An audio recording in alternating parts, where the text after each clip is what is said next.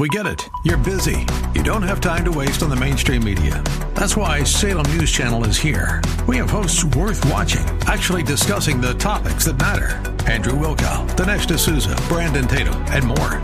Open debate and free speech you won't find anywhere else.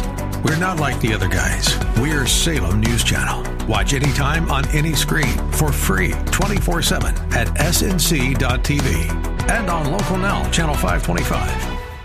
Well, welcome back. Wednesday, August 23rd, 2023. I am Seth Leibson. Our phone number 602-5080-960. Got David Dahl in my producer's chair, as is his custom and wont.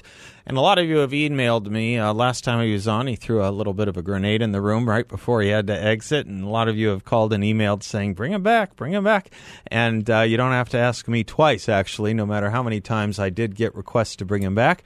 It is a delight to open up the show with Brandon Weichert. He is the author of Winning Space, How America Remains a Superpower. He's the author of The Shadow War, Iran's Quest for Supremacy. And he's the author of Biohacked, China's Race to Control Life. And we will get to that grenade he launched here in a moment. But first, there's another explosion we got to talk about, if you don't mind, Brandon, taking advantage of your national security expertise for the moment. This was... this is a biggie, I think, or you tell me. The plane that went down, if that's too passive a voice, you can help me out of that. That looks like it took out the head of the Wagner Group, Yevgeny Prigozhin. Talk to us about that, brother. And welcome back, by the way. Thanks for being with us. Yeah, well, thank you. And if I sound a little raspy, it's because I'm suffering through COVID right now. Oh, I'm sorry. The election year variant, apparently. That's right. Anyway, the Prigozhin's death is very bizarre. It's sort of everybody expected this to happen months ago, right around the resolution of his failed coup. Of course, as you know, I was on your program, and I was suggesting at the time that I actually didn't think it was a real coup at all, right. That it was some kind of bizarre inside job. Right. It didn't last very long. No one really was. There were Yes, it was bloodless. And, Putin was very forgiving of Prigozhin, as if Putin was almost in on it. It was very bizarre. Right. And of course, Rebecca Koffler was a big believer in that theory as well. And she was the DIA and CIA's lead analyst for Russia for many years. She herself is from Russia originally. She's now a private citizen who writes about these issues, but she's also been floating this. And today I was sort of perusing her Twitter, and I saw that she thinks this is all a giant disinformation operation, that it's designed to distract the Western media from the pending GOP debate. And it's designed to basically, it's called information confrontation is the term in the business. It's a trick that Putin is employing, whether he actually killed Prigozhin or whether Prigozhin jumped out of the plane at the last minute and is living lavishly in an undisclosed location. Right. That this is basically a giant psyop. I mean, I don't know for sure. This whole thing is very strange to me. On the one hand, you've got Rebecca's theory. On the other hand, you've got people in the establishment in the West, like Julia Ioffe over at the Atlantic, or Off. I don't know how you say her last name. But she's basically saying that this was a long time coming, that Putin was fulfilling his promise to go after his internal enemies, and Prigozhin proved to be a big one. I have no idea for sure, because of the way information has been obscured and it's been not really given a clear answer on anything related to Russia anymore, or Ukraine for that matter. I do think I would not be surprised if this was some kind of psyop like Rebecca thinks.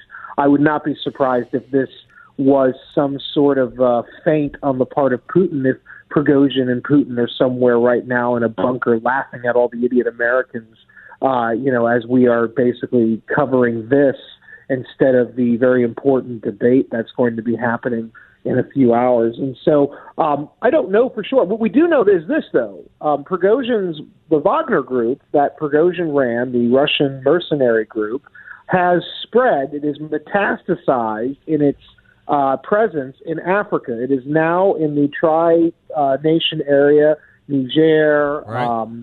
the Democratic Republic of Congo, I believe, right. a handful of other places. They are now metastasized there. Running the mines, of, too, right? Uranium mines and right. gold mines and stuff. That's right. Yeah. So whatever is happening with Prigozhin sort of doesn't really matter anymore. Remember, I said at the time there was this weird movement of funds from the Pentagon about 48 hours before he initiated his so-called coup a few months ago, and I was convinced there was a connection between that and Prigozhin's failed coup or abortive coup. I don't know for sure, though, but what we do know is that Wagner is stronger now than it has ever been, which is ironic considering how bloody the fighting was for Wagner in Ukraine, that they've spread more, and they seem to be more capable. In fact, they seem to be, and you and I talked about this a few weeks ago, they seem to be trying to push Poland into a conflict with Russia as well. Right. So it doesn't really matter if Prigozhin dies. Ultimately, this is, the threat remains. About those battle-hardened Wagner group troops, members, your friend and colleague at 1945, my friend, Michael Rubin, he lays out a few different scenarios over at 1945, and he said there is one scenario that's worth thinking about if it is true that Prigozhin is dead, if it is true that he was killed retaliatorily or otherwise by the order of Vladimir Putin, that those battle-hardened veterans may very well go on some kind of campaign hunting down policemen, mayors, deputies, ministers throughout the country, eroding Russia's stability. Yeah. And Putin could easily move, as he put it, from strong horse to hobbled pony. I don't know. I mean, any of these things are possible. And Seth, there's also the option to pick from here because we don't really know. And unfortunately, I wish I had a more definitive answer, but I don't. But there's always the narrative that's been running that I sort of poo-pooed a while ago, but maybe it's actually true that Russia is internally truly weak, that Putin is not as strong as he appears. And the reason that he didn't kill Prigozhin right away is because precisely he was afraid of the blowback from Wagner, so he waited and delayed and pretended like he was buddy-buddy again with Prigozhin, and then he clipped Prigozhin's wings when Prigozhin and Wagner least expected it because he was so weak he couldn't just kill Prigozhin immediately. He had to wait and bide his time.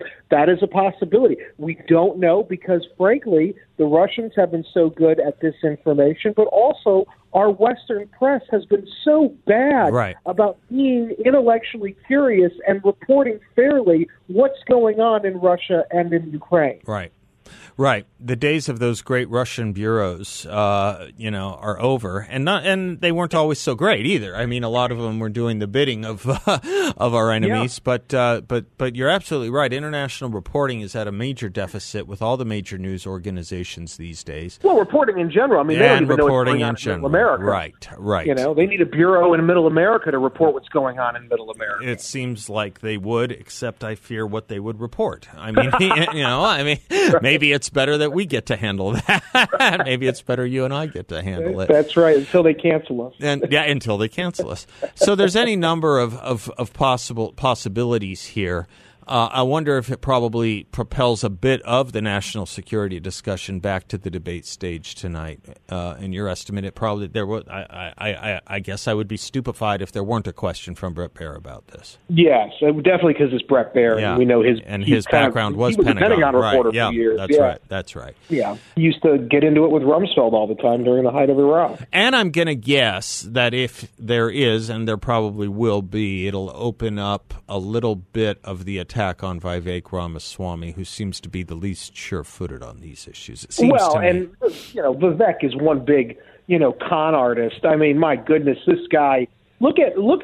I went back real quick. I went back and I read part of his thesis from Harvard when he was a bachelor's. He was promoting animal-human hybrid experiments for medical treatments of the kind that I talked about that China has been doing for their in my book Biohack, the kind of very risky, unethical experiments. Vivek was promoting this in 2007 when he was an undergrad at Harvard. This was why he went into biotech. Yeah. So, this guy is not good news. He's not good news, and he's very weak on foreign policy, as you say. Yeah, it is his biggest Achilles heel. There's a lot of charm and a lot of interest on other issues, but scratching some surfaces here, whether it's Taiwan, whether it's Israel, I understand the 9/11 thing. I really do. But the idea that he would even bring it up so as to be attacked on it in the year 2023 is just totally immature and amateur. Vivek worked for George Soros for years. This guy doesn't believe any of that. He knows better. He's just trying to build an audience. That's all. Let me let's deal with that grenade on the other side of the break, and then I'll let you recuperate. And then I'll let you recuperate your voice and deal with what do they call this? What is this variant called?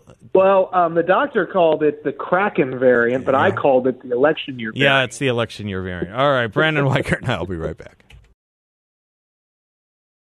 Welcome back to the Seth Leibsohn Show. I suppose it's appropriate that we came in with a song from Elvis about whose speculation of life does exist in certain precincts, as there is speculation that anything could be true with regard to Yevgeny Prigozhin of the Wagner Group. But Brandon Weichert is our guest. Speculation about his expertise is nowhere to be found. He is just such a mind alive. He is the author of several books: Winning Space, How America Remains a Superpower, The Shadow War, Iran's Quest for Supremacy, and Biohacked, China's Race to Control Life. Brandon, I do want to do the domestic thing, but real quick, do you want to mention what you just tweeted out real quick? Well, yes, it looks like there are now reports coming in that the Wagner Group stationed in Belarus, which was the group that was looking like they were trying to pick a fight with Poland on Russia's behalf, is now threatening retaliation against whom we don't know, but the reports are implying against Putin. Yeah. So Putin might have a real, headache coming on soon. Yeah. He may very well. When you were with us last time on Monday, you said if Trump is the nominee, don't let me put words in your mouth, but you said, I believe you said, it would be likely he'd pick Nikki Haley.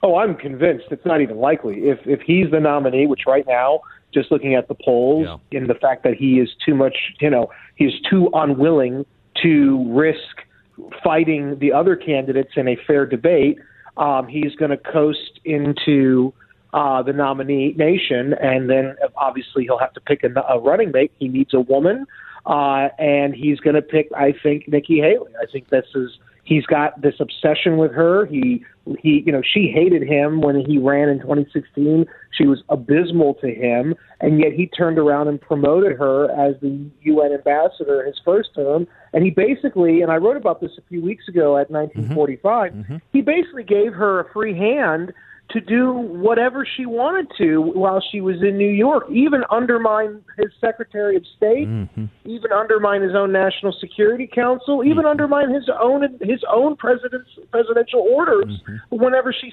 felt, it was necessary, so-called necessary. But of course, what we know is that Nikki Haley is a committed neoconservative, unapologetic. And her allegiance is to that ideology, which is a bankrupt and failed one. And that if she is, in fact, as I believe, going to be his vice presidential nominee, that he will basically be undermined by her as he was by the neoconservative element in his first term. He has this weird thing where he promotes the very people he is claiming he wants to destroy. And it doesn't make any sense because they want to destroy him, and they have no compunction about using everything at their disposal to do so, even after he's given them power and money. Maybe some odd version of a Machiavellian notion of keeping your enemies close and your friends close and your enemies closer. I don't think he's thinking like that at all. But it raises the question because, your finger is probably on this button. Don't let me put words in your mouth, but your finger is probably on this button that the GOP, particularly Donald Trump, has a suburban female particularly voting problem. If that's the case, why would he look to her rather than someone like Kristi Noem? Well, because I think that Kristi Noem, I don't think he likes her. I think she's too rural for him, and I think he doesn't know her the way that he knows. And there's no indication really that Kristi Noem really wants to be his vice president. I think she's a savvy enough political operator to know that there's a lot of downside risk to that. Even if he does actually end up winning, and we see the way that his relationships with his advisors deteriorates always, even with, for a period of time, Steve Bannon. Right. He has these bouts of just animosity that is very toxic. Yeah. And so he knows Nikki Haley. She worked for him. He, for whatever reason, thinks she's his girl. He's got this thing for her. I don't know if it's just because she flatters the heck out of him, but, flattery is the key to his heart. And, it's very bizarre, though. And I'm convinced that he's going to pick Haley because he thinks he knows her and he can control her, and he can't. She's the worst one to try to control. She's completely has her own agenda, and she's savvy enough and connected enough to implement that agenda if she were to be given the vice presidential office, and she'd be undermining him actively. It would be horrible for him, but he's going to give it to her, I think, because he rewards people who actively betray him. They do come in and out of his world. It is interesting. There is something, and he does allow that revolving door up to a point. I've seen it. You had some of it with Chris Christie for a while, to be honest. People have short memories of that, but he tinkered around with him for... Well, I still think, as much as I dislike Christie, had he been made the first White House chief of staff rather than Reince Priebus, I think the first term of Trump would have gone much different, much better, much smoother, because Christie did understand the mechanics of power in D.C. and what But that's another thing. Trump promised us the very best people, and I'm sorry to say this, and I say this as somebody who I don't hate Trump. I just recognize the weaknesses of the man, and he's got a lot. And he's no longer, in my opinion, the most dynamic candidate running for office in 2024. He's got a lot of baggage. Baggage he didn't have in 2016. He's got it now. And I don't think his personnel choices are good. And I think he's consistently demonstrated that once he gets power, he basically hands his administration over to people who hate him and disagree with him and will actively undermine him, which is why I believe fully he's going to pick Nikki Haley, because he needs a woman and he thinks he can trust her. And, of course, he can't trust her. When you watch the debates tonight, Brandon, which I presume you will be doing, are you looking for who takes... Exercise in masochism. Yeah, I understand, but that's the business we're in, to quote another old movie. Are you looking for the person who is the sharpest on their feet to take down a rival on that stage, or are you looking for the person who can best sock it to Joe Biden or at least the Democratic Party? I'm looking for the person who's going to be able to speak to my values and what my hopes for the future are. And I think Vivek Ramaswamy is everybody's new darling, but I think he's actually a wolf in sheep's clothing. And I think it is very dangerous to entrust the future of the party. And first of all, he's not going to win. Second of all, he was recorded as telling a donor that his entire purpose for running was to kneecap DeSantis, which is whatever you think of DeSantis. At least DeSantis is very upfront about his objectives, and he's willing to attack Trump because that's what you have to do to win. But Vivek is lying to people, and he's lying to the Trump people, saying, "Oh, I love Trump." He doesn't love Trump. Remember, in 2020. Vivek was pro-lockdown, was defending Fauci, and I say again, he was pro the kind of risky genetic experiments that were going on in China that likely led to the creation and release of COVID-19 to begin with. So this is a guy that's coming from the biotech world. That's big tech.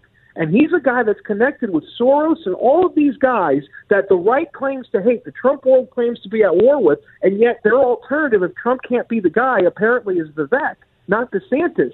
Because Vivek is talking so nicely about Trump, whereas DeSantis is rightly dinging Trump on issues that are Trump is weak on. I don't trust Vivek. I don't think anybody should. Chris Christie is obviously out for revenge. He's not a serious candidate. Mike Pence is a joke. The other Keebler elves are disasters. The only one on that stage going in, at least tonight, that's a serious alternative to Trump is DeSantis, and if he can prove that he can fend off the incoming attacks, of which there will be many from different sides, then I think he will come out looking better and stronger, and Trump had better watch out because he's going to be galvanized. Brandon, thank you for everything. Thanks for joining us again. Thank you. Talk to you soon. Welcome back to the Seth Leibsohn Show. John Dombrowski is the president and founder of Grand Canyon Planning Associates website. Great website. Learn more about him and his team and what they can do for you. Great way to reach out to him is GrandCanyonPlanning.com. How are you, John? Happy Wednesday. Happy Wednesday. I've been playing a little air banjo there. Yeah, that's a great for your opener. No, I love that song. It's an old Glenn Campbell. Yeah. It's a beautiful song. It's got a lot of biblical overtones, but it's just a great song. Very catchy. Yeah. This is interesting. People love these kinds of numbers. I do too. These kinds of stats. CNBC had an interesting story on what people have on average in their retirement accounts, IRAs, 401ks, 403bs. The average IRA is at about $114,000 almost. The average 401k is about $112,500, and the average 403b is about $102,500. Before we talk about what all this means, do me a favor. There's one number up there that might be raw to a lot of ears. 403b. What's a 403b? Okay, so there are a variety of different company-sponsored retirement plans. A 401k is more traditional. People understand what that is. Yeah. Many people have that. But if you work for a school district or if you work for a hospital, the traditional retirement company-sponsored plan is something called a 403b. Very, very similar to a 401k, just a different code used for those plans, but it is basically the same as any other company-sponsored plan. Or a government agency may have a 401a is another one. So there are a variety of different types of retirement accounts.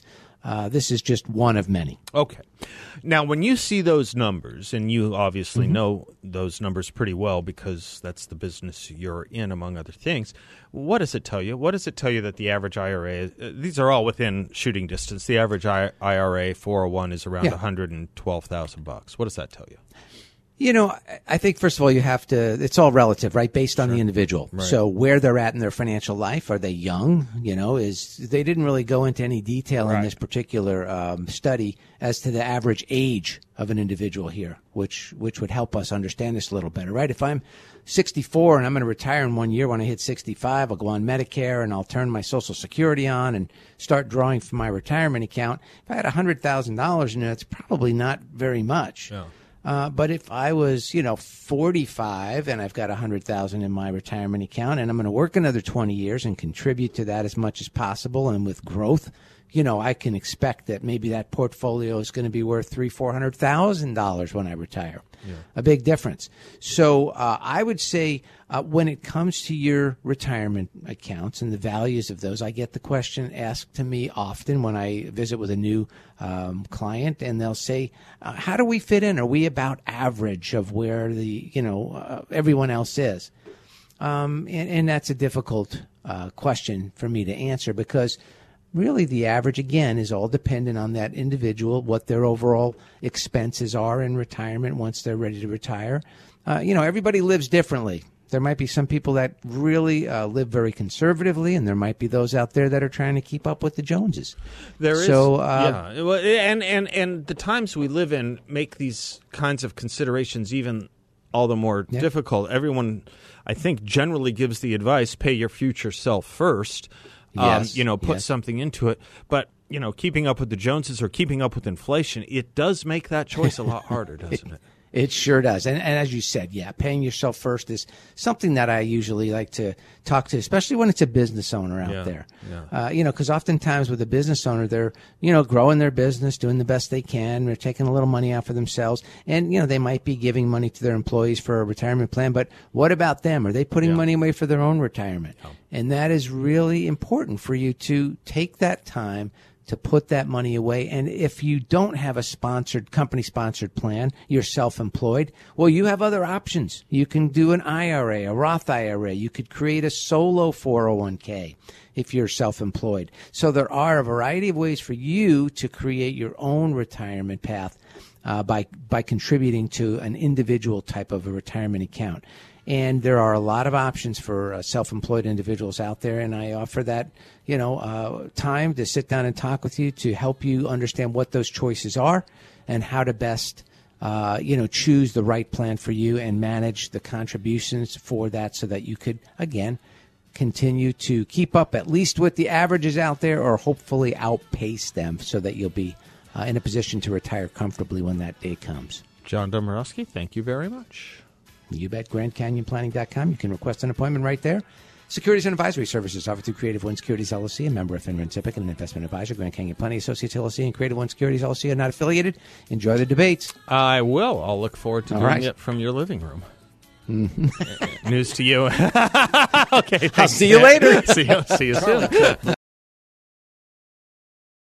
Welcome back to the Seth Leibsohn Show. Delight to bring back our good and dear friend Brett Johnson. He is our constitutional and elections legal scholar, a partner at the law firm of Snell and Wilmer, based here in Phoenix, offices across the country. Brett, how are you today, sir?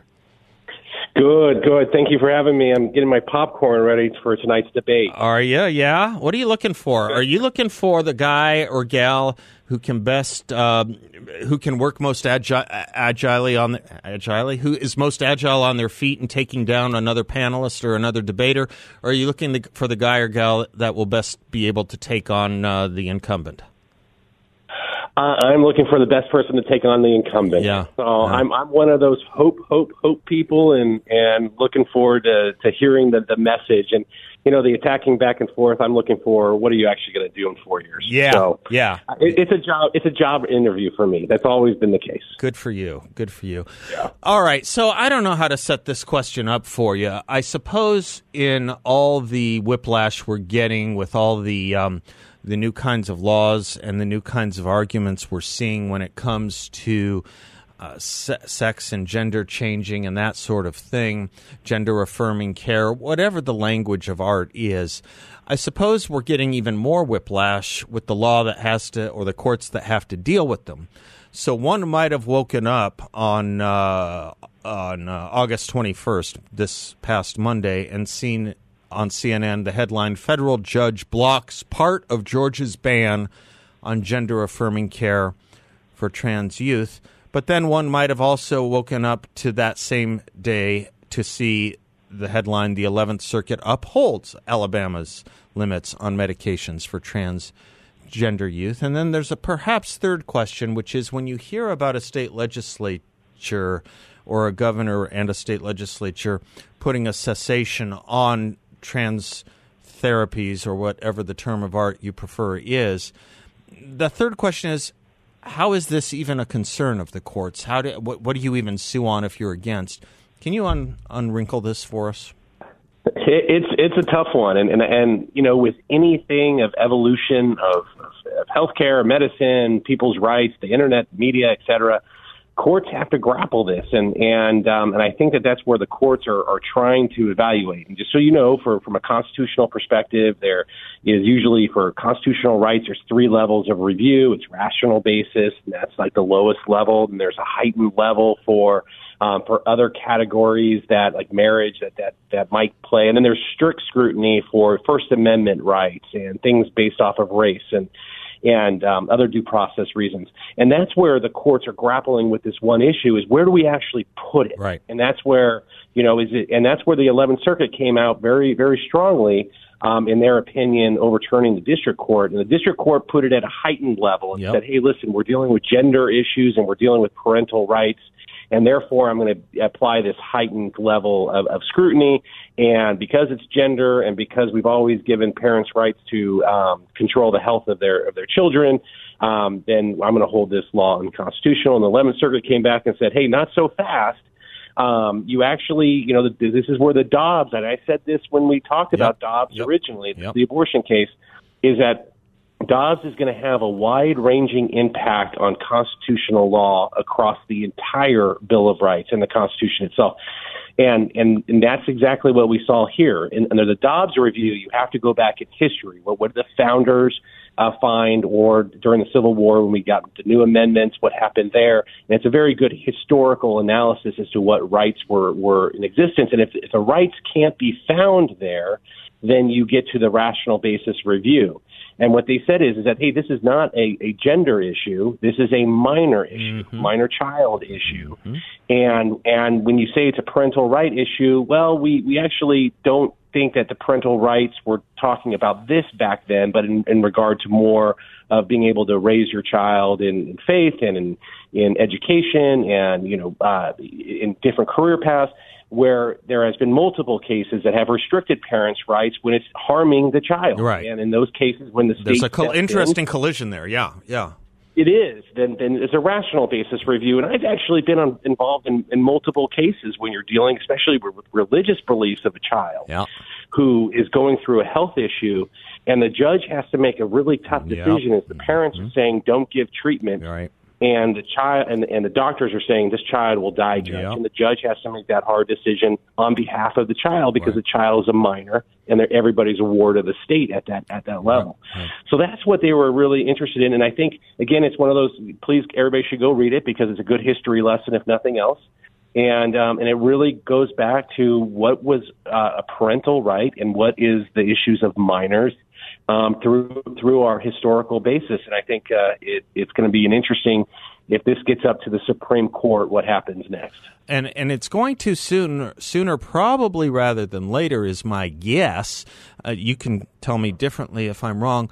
But when people say, but Liebson or Johnson, where in the Constitution is any of this addressed? People have to, go and probably take a look at something in our history called substantive due process, right? That's what has given birth to this kind of thing, right?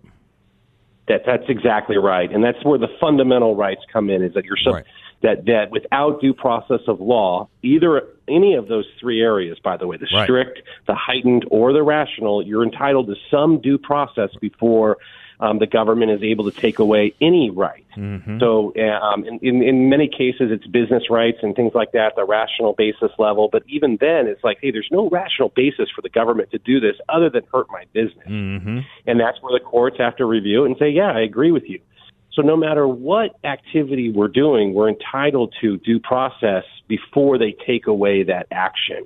And that's what the courts are kind of grappling is where does it fit within that scheme? Now, what's going to be really interesting is that here we're talking about transgender medicines and puberty blockers and things like that. But these were the exact same, the puberty blocker and some of the other courts have utilized that same science and medicine to allow children to play in other gender sports, including down in Tucson. Right. So there is going to be that interplay and kind of conflict as we're dealing with what do we actually do in these situations. And it's just going to be a lot of trial and error until the courts kind of settle it out. Yeah, it's going to be you're going to need a big whiteboard. You're going to need a lot of trees and branches to figure this stuff out, and it's going to constitute a lot of really interesting law school exams.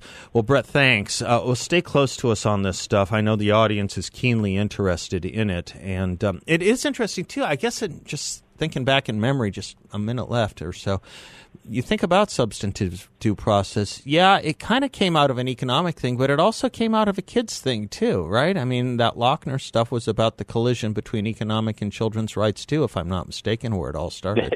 Yeah, that's pretty good back in the 1920s. Yeah. So I'm impressed, Seth.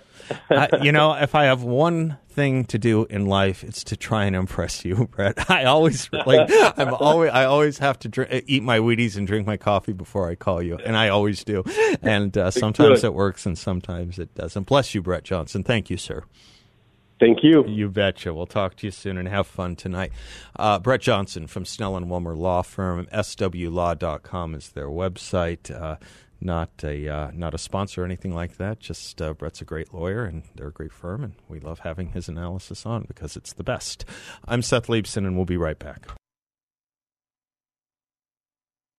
And thank you for supporting an investment that actually does help people. A lot of people are talking about this investment. So just to review the basics of YRefy, yes, totally true. You can earn up to a 10.25% fixed rate of return that's not correlated to the stock market or the Federal Reserve.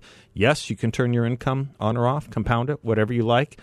And there are absolutely no fees. There is no attack on principal if you ever need your money back at any time, and you'll get your monthly statement, no surprises. If you're not sure if you trust this company, this secure collateralized if you're not sure if you can trust this economy, the secure collateralized portfolio may be a good option for you.